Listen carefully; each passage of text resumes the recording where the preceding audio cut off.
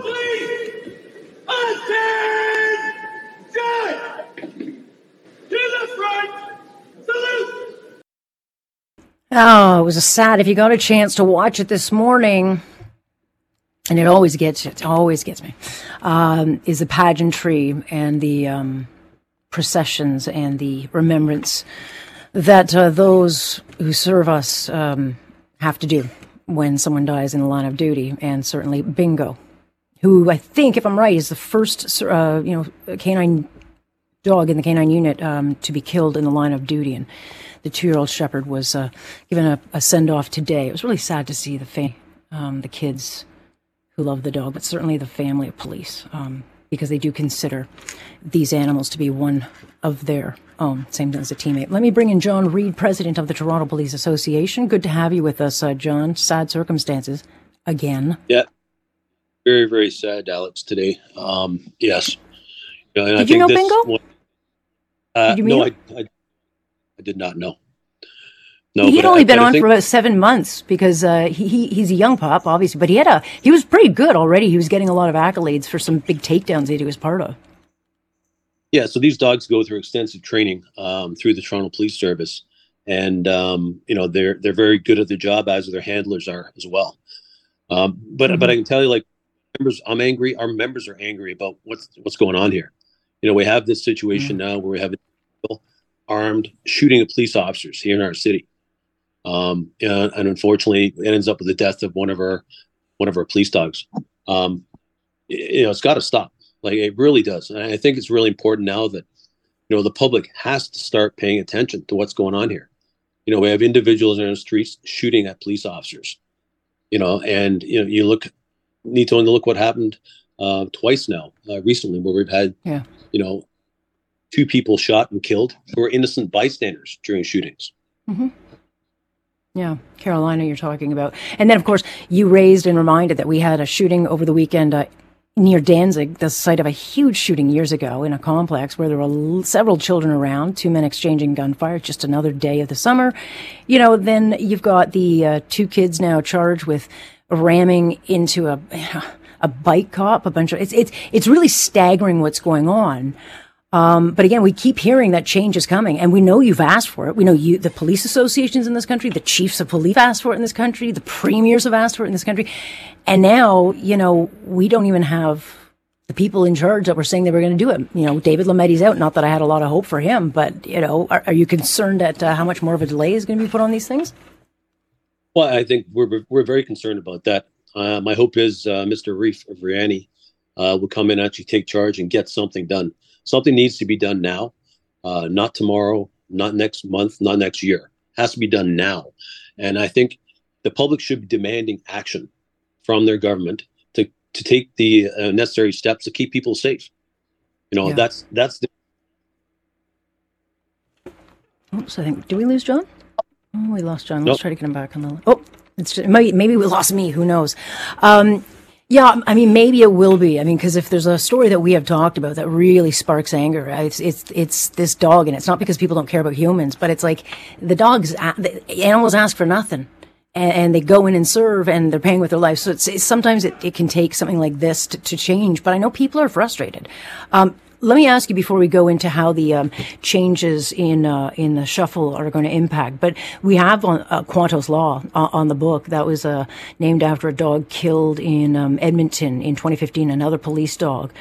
Is that going to be called for here? We've had 2 dogs, police dogs, one in Stratford, here in Toronto now, that have been killed in the last 3 weeks. Will that be a call to use this law? Yeah, I think we'll have to wait and see. I think anything that advances these situations is always has some value in it. And I think it's really important to every option available. How long will it be then till Sergeant Smith, and he's part of the canine unit, how long will it take for him to be matched up with another dog, or do they go through a process with that? Well, I think the reality is here, that officer and that dog, they're partners. Yeah. And losing your partner, time to get over, I think. And I think it'll be up to the officer. I don't think you ever get over the dog loss, John. Sorry. If you've owned a dog, you don't get over that. It's just one of those heartbreakers that never leaves you. No, fair enough. But even just to move on. And I think, to be the dog, that'll be a decision for himself. and for the police service to kind of move forward. Yeah, so we've got a bit of a delay, so I'm stepping on you. I'm just wondering, though, you know, there's such a trust with these pairings. And I would think it would be hard if you've lost one dog because they were doing their job. Is there a psychology that, or training that this officer would have to go through to regain and keep the confidence so that they're not worried the dog's going to get killed again? Does it rattle the whole unit? I would say it rattles the whole unit. It rattles police officers in general when these situations occur. You know, I think we all police officers go to work each and every day knowing that, you know, the worst could happen. There's always a possibility something could happen. They could be killed or seriously injured, but they continue to go to work each and every day. And that's one of the key pieces here. I look at just once again with the Danzig issue we actually had officers there all, and they were there to assist the people that had been shot. They were there to apprehend the individual arrested. They ended up being swarmed by crowds of people. And I think, you know, the officers deserve public support, you know, when they're out there trying to do their job in each and every day, because it is a very, very difficult job. Does it matter that the mayor has not said anything? No statement about the latest shooting of Bingo? Well, it does. And it's very concerning to me. I'm still waiting for the mayor to say something about all these incidents that have occurred to our members. We have yet to see any support from the mayor, any condolences publicly about what's transpired. And it does really baffle me, quite honestly, because this is a public safety issue. It's close to all these issues that are turning around here in Toronto need her full attention and her support. Well, they do, for sure. There has to be a will to get this change. But there was, before all of, the shakeup with the cabinet, I mean, you guys had called for meetings demanding changes, and we were told we were going to get them. Now, Arif Irani, as far as I know, is not, he knows what's got to be done. He's been on this file as a parliamentary secretary. He lives in Parkdale High Park. He knows what's going on in the city. But we have 100 judges we need to hire, and we've got the bail reforms in front of us. And I don't know how long that's going to take. Have you heard anything from him? Nothing as of yet, no. But I will be reaching out to him very shortly. And actually trying to set up a meeting with him, because I want to know as well. And I'd like to know what the plan is to get these issues resolved and move things forward. And we all know Crown attorneys are overworked, our probation and parole overworked, police services overworked. Something needs to be done. There needs to be a good, thoughtful plan put together instead of this patchwork and these empty promises.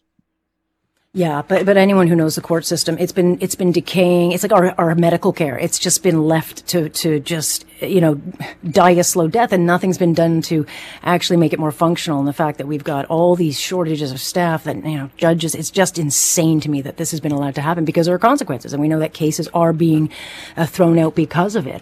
Are your members, are they saying anything? Like, if we continue to see this and we don't see any changes in the bail reform or anything else, like is there any action they plan on taking? Like, how long before, they just start to say, I'm not going to work today. This is crazy for me. I'm not going to keep arresting people only to see that they're out again.